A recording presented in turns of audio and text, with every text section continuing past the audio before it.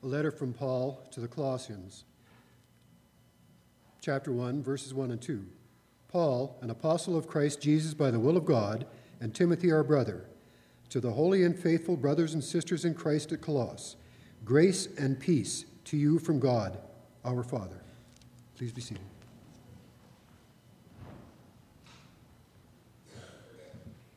Thank you, Malcolm. I was pretty nervous being in front of everybody about half an hour ago, so I maybe should have taken some notes to share my ministry team, because I neglected to mention two people that are also part of our senior youth team, and that's Jeff Lang. I'm not sure if I saw him yet here, but also I'd like to eat lunch today, and my wife is part of the junior team. So Debbie, thank you for being a youth leader this year. Okay.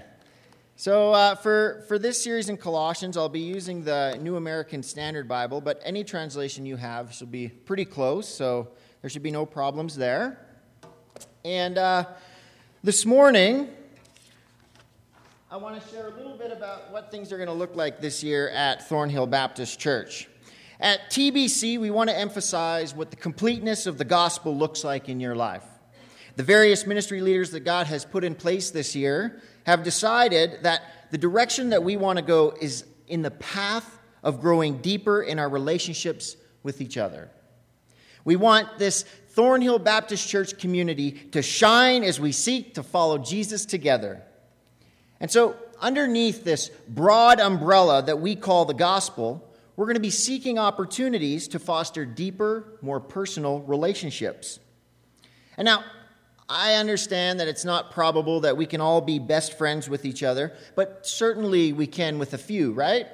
So when the opportunity does knock for you to share yourself with somebody, look to your left, look to your right, take that opportunity to share with one another. And when we share our brokenness together, we become closer to one another. We begin not to just believe in the gospel, but we begin to participate in it. So this gospel community that we're trying to foster intentionally is one that's centered on Jesus Christ.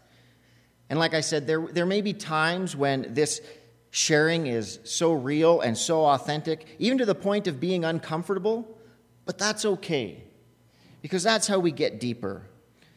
And so to lead by example of how we can deepen our relationships with each other this morning, I would like to take the opportunity to be vulnerable and authentic and share a little bit about a few stories or a few scenarios that have happened to me in my past. And my stories are just like anybody else. They're all of people in need of God. So first story. A young couple has been trying to have a baby for years. They've taken fertility treatment to the fullest extent of man's wisdom, even to one point being told by the doctors that they had conceived. And in response to this miracle news, they turned down a great job opportunity that would have been the start of many wonderful adventures in a new church, in a new city, in a new home. And shockingly, in the days ahead, they got a phone call. You know, that phone call that we all dread, that phone call that changes everything. I'm sorry, but the embryo didn't make it. You're not pregnant. And this young couple is devastated, and they're heartbroken. And, all around them, they see dysfunctional people having 2, 3, 4 children, and these children are neglected, and they're abused. And, even in their immediate circle, the same week that this young couple finds out that they're not pregnant, a couple has an abortion. And they look to God in frustration and anger, and they ask, why? Why not us? We would raise children to follow you and to glorify you, and yet nothing. And in their discouragement, they call up their pastor, and their pastor listens, and they say, look, pastor, this is what's been going on. And the pastor empathizes with them. And the only words that seem to come to mind are, I'm sorry it's happened, and I'm going to pray for you, and I'm going to keep praying for you. But try to remember that Jesus is all you need. Story number 2.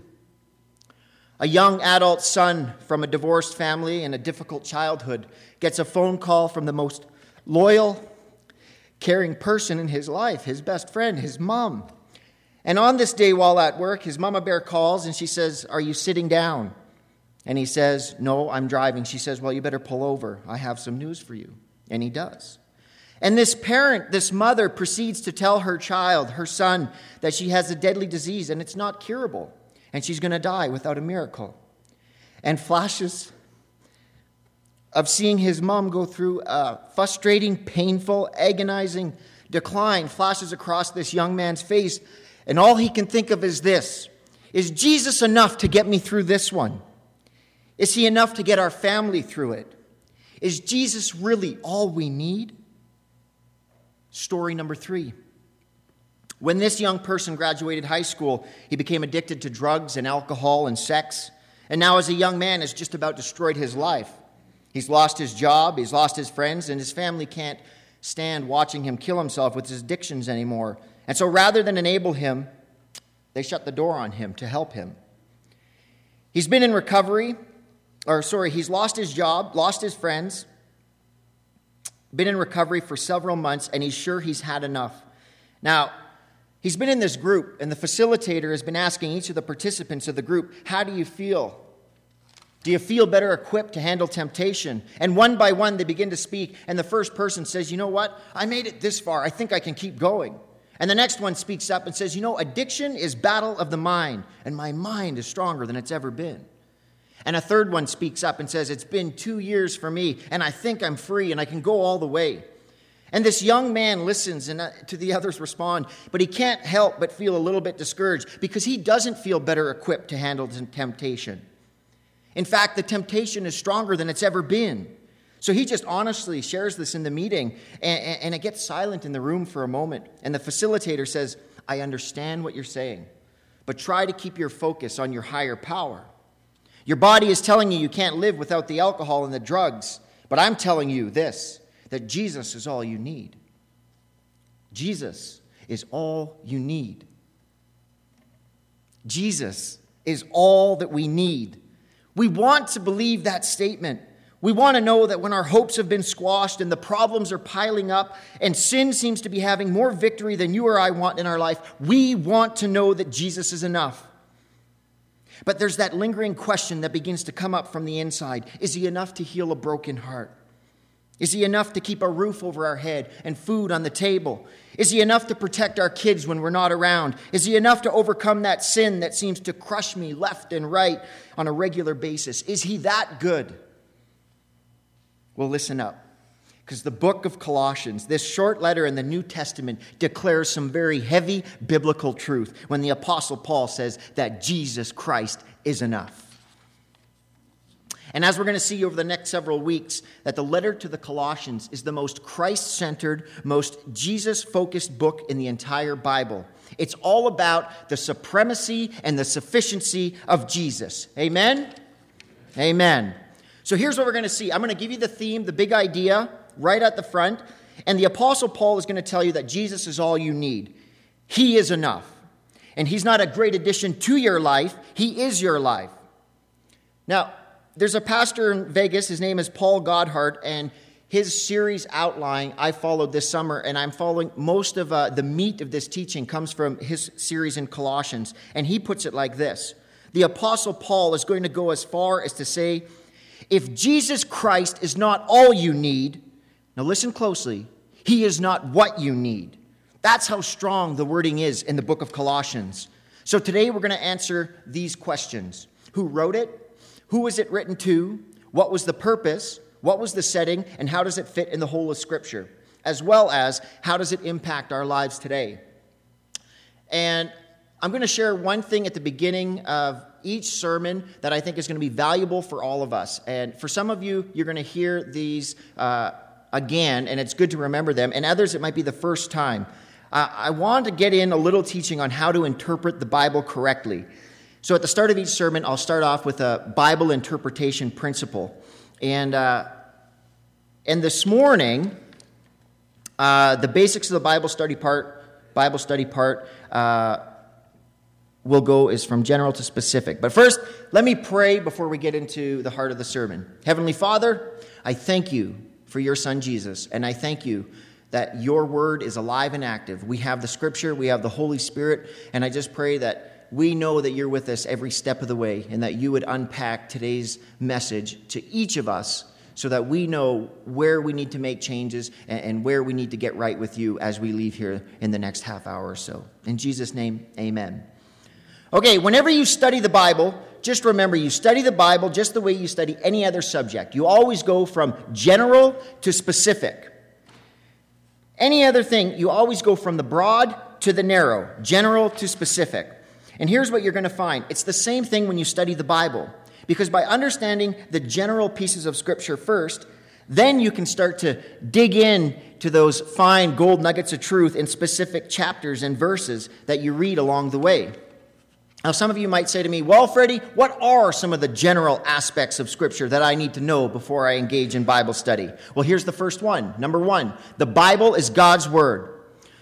Throughout the Bible, there's hundreds of references that the Bible is God's words. And if you're reading King James Version, you hear this a lot. Thus saith the Lord, or the Lord said, or the word of the Lord came to them saying.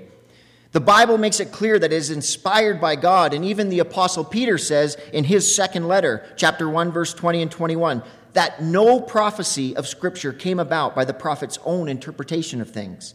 For prophecy never had its origin in human will, but prophets, though human, spoke from God as they were carried along by the Holy Spirit. And now, I'm fully aware that when I say the Bible is God's Word, that's a statement of faith. But when somebody asks me, you know what, Freddie, how do you know that the Bible is 100% sure the Word of God? You know what I say? I don't know. I don't know for sure that it's 100% God's Word. But the evidence leads me to believe that there's something special about this text. It's so unique that there's no room for human manipulation or chance. And here's what I mean. The Bible was written over a 1,500-year span of time, spanning more than 4 generations, more than 40 human writers from every walk of life, including kings, peasants, philosophers, fishermen, poets, doctors, scholars.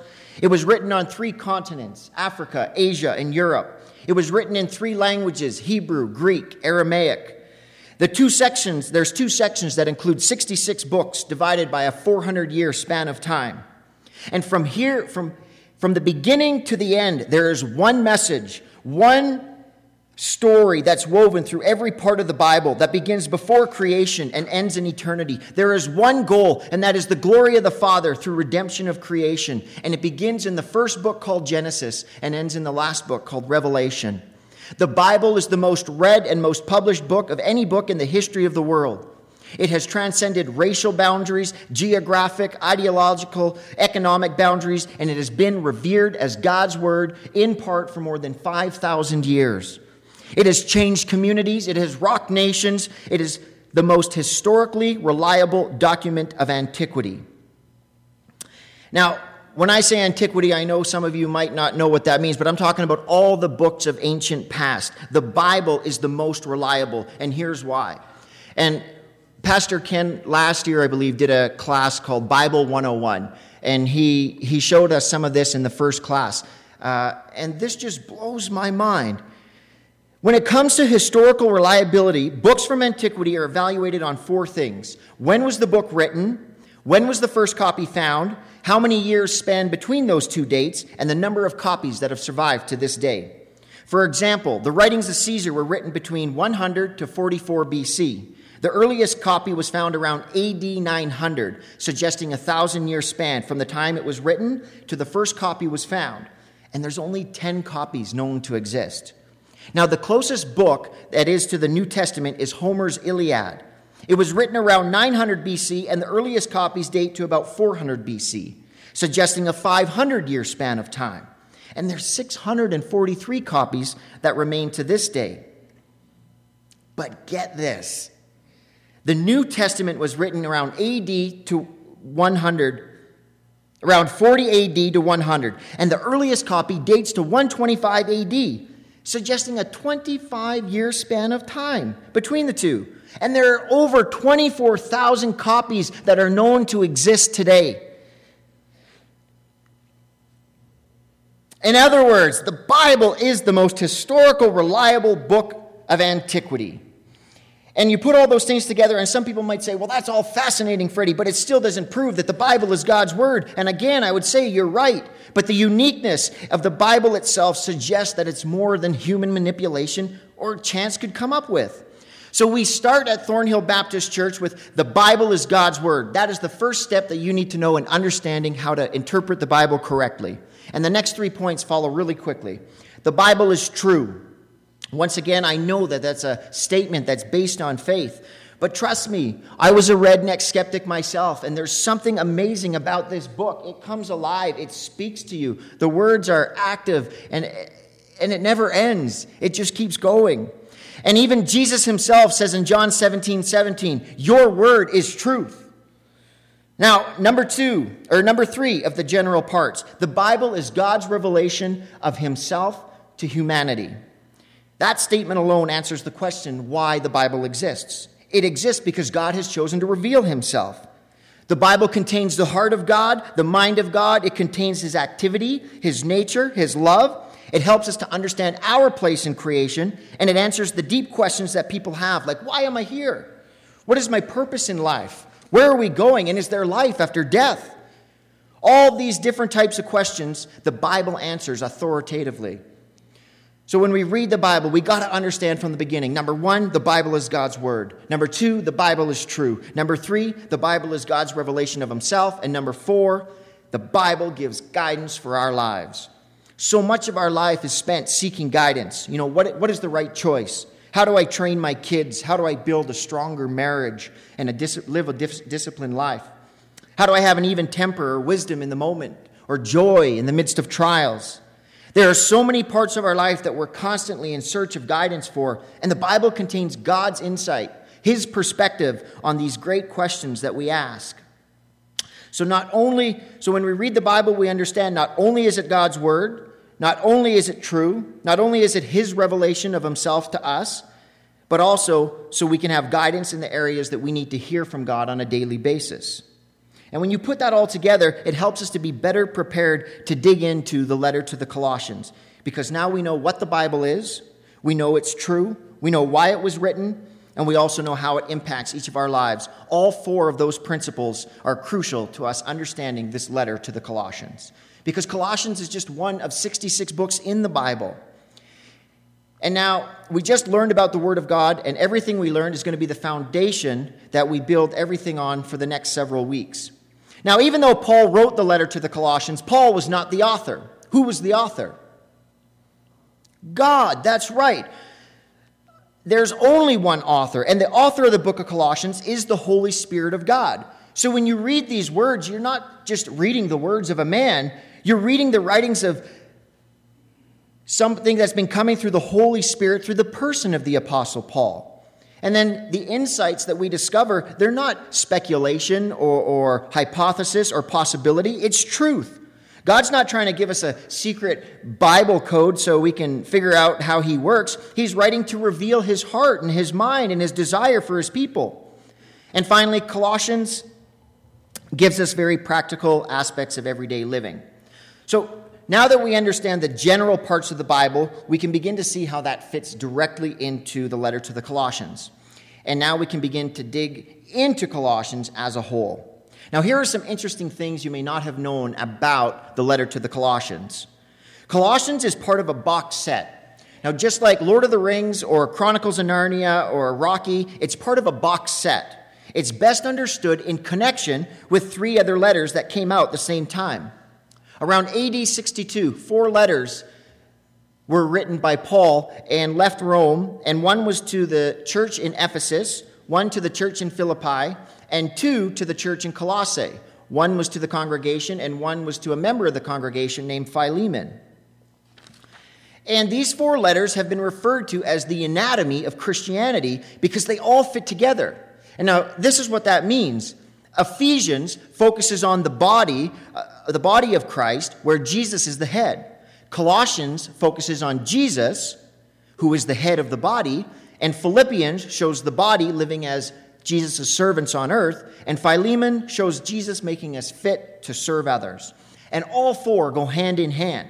Now, when you understand what's going on and how they were presented as a group, you have a better understanding when you get into the letter. It's like when Debbie and I were dating and we went on a movie night and we went to The Return of the King, Lord of the Rings. And afterwards, I find out that Debbie skipped part 2. She missed the 2 towers. And of course, I'm shocked. What do you mean you skipped the 2 towers? And she says she just wanted to hang out with me. I'm a pretty funny guy. But the point is that her viewing experience would have been enhanced that much more, and her sense of understanding of the journey of all the Lord of the Rings characters would have been that much more enhanced and complete if she didn't leave out the 2 towers, the middle part of the box set. Well, the same is to be said for this box set of the Ephesians, Philippians, Colossians, and Philemon. The anatomy of Christianity, when understood together as a package, will give all of us a fuller and deeper understanding of what it means to be a follower of Jesus. So now that you see where Colossians fits into Scripture, let's go to the first 2 verses, and that's where we'll finish up the rest of the morning. Chapter 1, verse 1 and 2. Paul, an apostle of Jesus Christ, by the will of God, and Timothy, our brother, to the saints and faithful brethren who are in Christ at Colossae, grace to you and peace from God our Father. Now, the first 2 verses give us who wrote it, who wrote it, and who it was written to. You find out that it was written by the Apostle Paul, either through dictating it to Timothy or while Timothy was with him. It wasn't uncommon for Paul to talk out a letter while one of his students wrote it out. And Paul was Timothy's mentor, so Paul probably dialogued it while Timothy wrote it down. But here's something that I want you to notice. It's how Paul became an apostle. He was not an apostle because he signed up for the position. He wasn't an apostle because he declared himself to be an apostle. He says that he was an apostle of Jesus Christ by the will of God. He's not there because he chose it. He's there because God placed him there. And so because it was God who placed him there, this is now what God is writing to them through him. He is saying to the saints and the faithful brethren who are in Christ, who are at Colossae.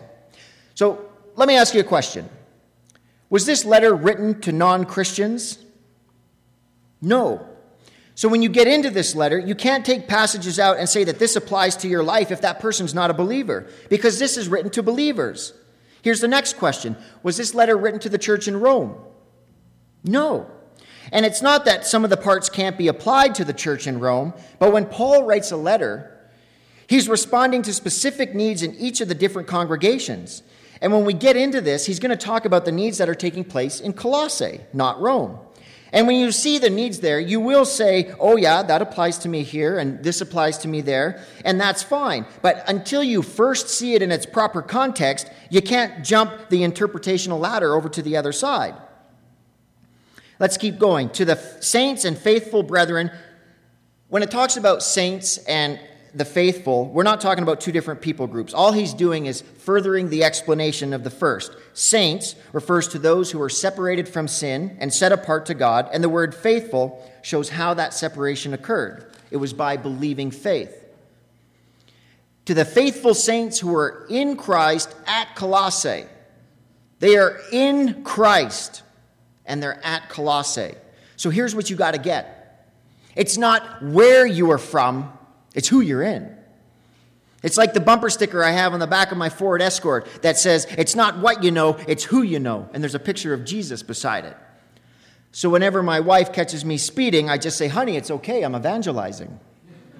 They got to see my sticker, okay? But the point is, are you in Christ? You see, I'm from Lac La Biche, Alberta, but I'm in Christ. The Dadas, Idokos, you're from Nigeria, but you're in Christ. Ron and Christy, the Woodfords, are from Edmonton, and we forgive them, but they are in Christ. And my wife, Debbie, she's from Calgary. She's at Calgary, but she's in Christ, just like many of you are. You see, the issue here is that one day you will stand before God, and he's not going to say, where did you come from? What church did you attend? And tell me, did you grow up on a farm or did you grow up in the city or in the suburbs? What church did you attend? No. His question's going to be, are you in my son? Are you in Jesus? That's the big question we're dealing with here today. So I ask you again, are you in Jesus? Because if you're not, then after we close the service today, you come and talk to me. And today you can do a 180 and start following Jesus Christ, the Lord and King. And finally, the statement that comes at the end of this letter, we can't miss that. And Paul does this in a lot of his letters. He says, grace to you and peace from God our Father. Paul is letting us know about the source and the authorship of this writing. Because it would be one thing if Paul said, may God bless you with grace and peace. You see, because if he did it like that, it would be coming from him. May God bless you. But the scripture doesn't say that. What the scripture says is grace and peace from God our Father. In other words, he's saying, I've been alone with the Father, and he's got a message for you. He wants me to share with you grace and peace. He lets them know right up front that this isn't his writing. This is from God the Father.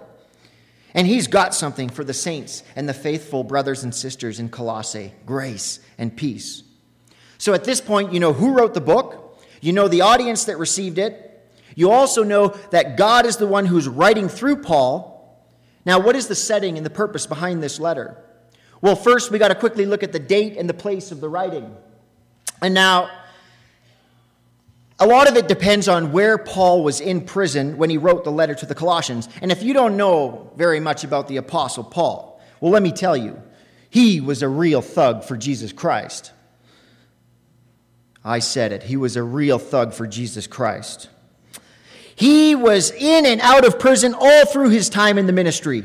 And I'm just going to give you the answer straight up. Paul wrote this letter around AD 60 from the prison in Rome, because when you put together all the epistles and all the information in there, it leads us to believe Paul is in Rome writing at AD 60. But why was it written?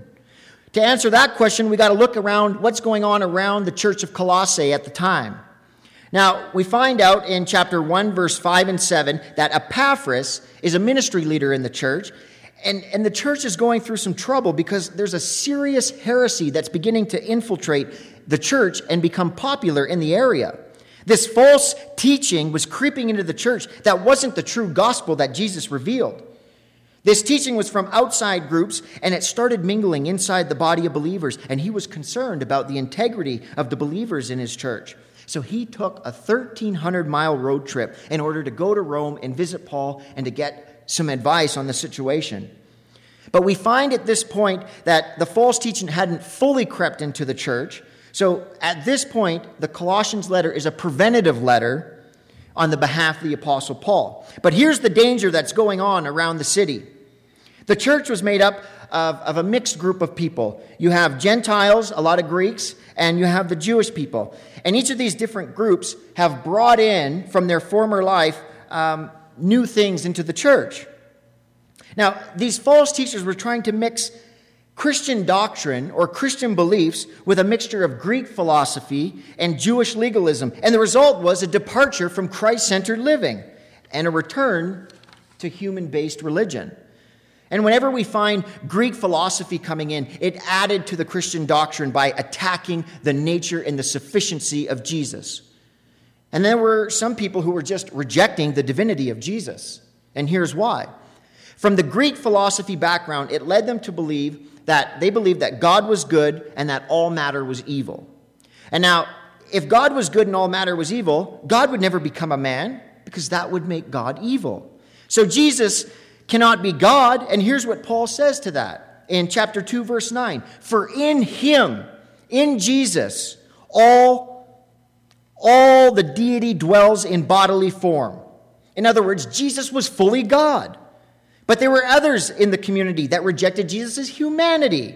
You know, because it's kind of funny. You couldn't please anybody in the crowd. Some say he wasn't fully God. Some say he's not fully human. But they rejected his humanity because they did believe that he was God. They didn't believe that he was fully human, because if matter is evil, then Jesus couldn't be human. But he was more like an angelic spirit that was sent from God. But Paul addresses this group too. And he says in chapter 1, verse 22, for it was the Father's good will, good pleasure, for the fullness to dwell in him, and through him to reconcile all things to himself. Yet he has now reconciled you in his fleshly body through death. And the reason it's fleshly body is opposed to just body is because Paul is addressing this point of misunderstanding. He wants them to know that this isn't just a body, it's flesh and blood. It's just like your body, it's just like my body. And it almost seems like overkill if you don't understand what Paul is battling with his words. So in other words, Paul is saying Jesus is fully human.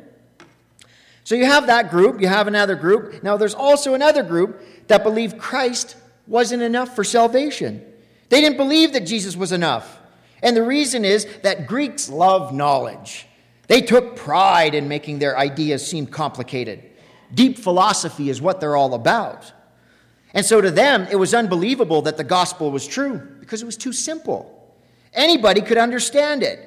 They figured it wasn't deep enough, so they had to claim that they had a deeper, secret revelation from God. So that it wasn't just Jesus, it was Jesus plus this secret revelation that allowed a person to be saved. And Paul just basically says, Jesus is enough. He's all you need. So you understand the Greek Gentile side of the heresy creeping in. Now there's the Jewish legalism side that's creeping in. And these Jewish religious folk believed that circumcision was necessary to be saved.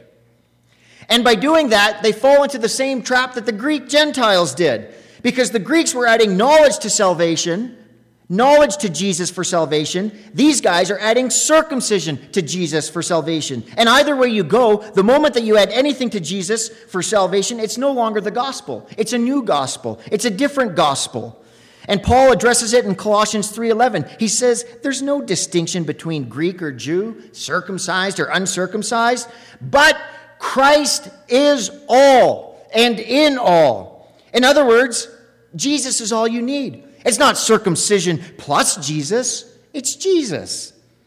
And now here's one more group I got to mention before we move on, and that this group considered self-denial to be the main path of spiritual growth. And from their point of view, the person grows spiritually by avoiding or denying themselves of certain things. What does Paul do?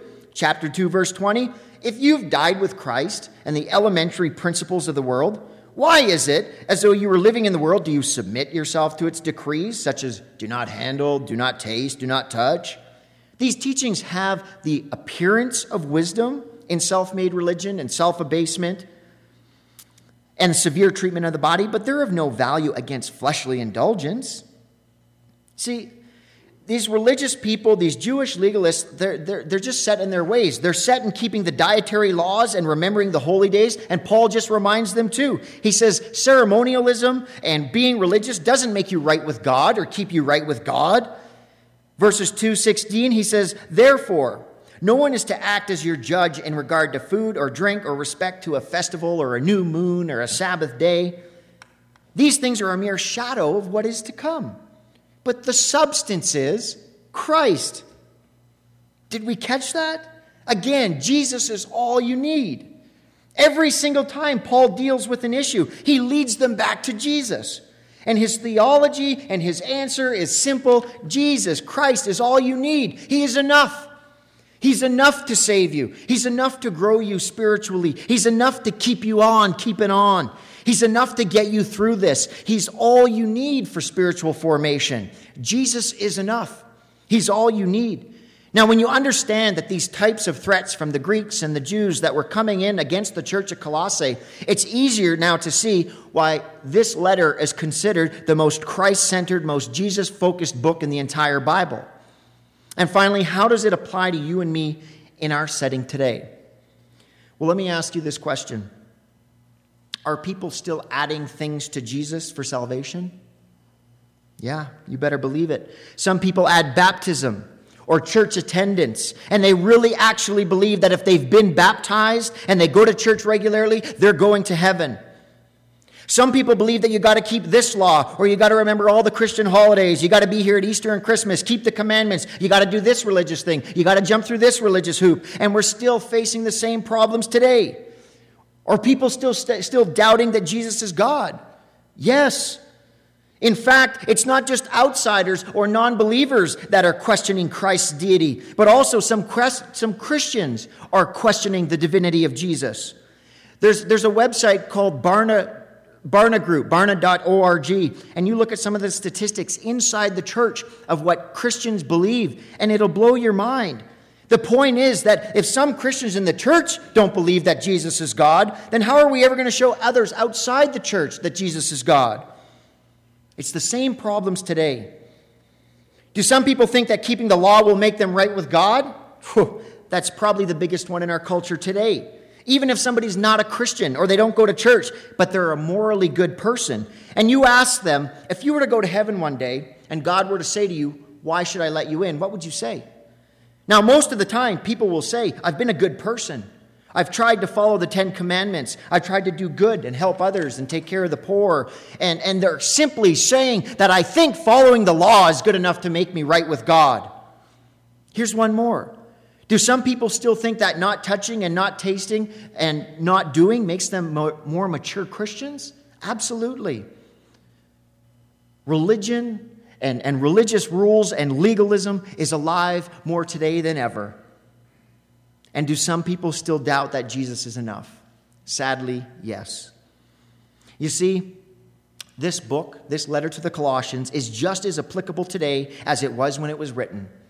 The city changes, the people change, some of the circumstances change, but the human condition remains, and the problems of the human heart stay the same. And Paul's point is simple. Jesus Christ is all you need. He is enough. Now, in closing, I have a question for you.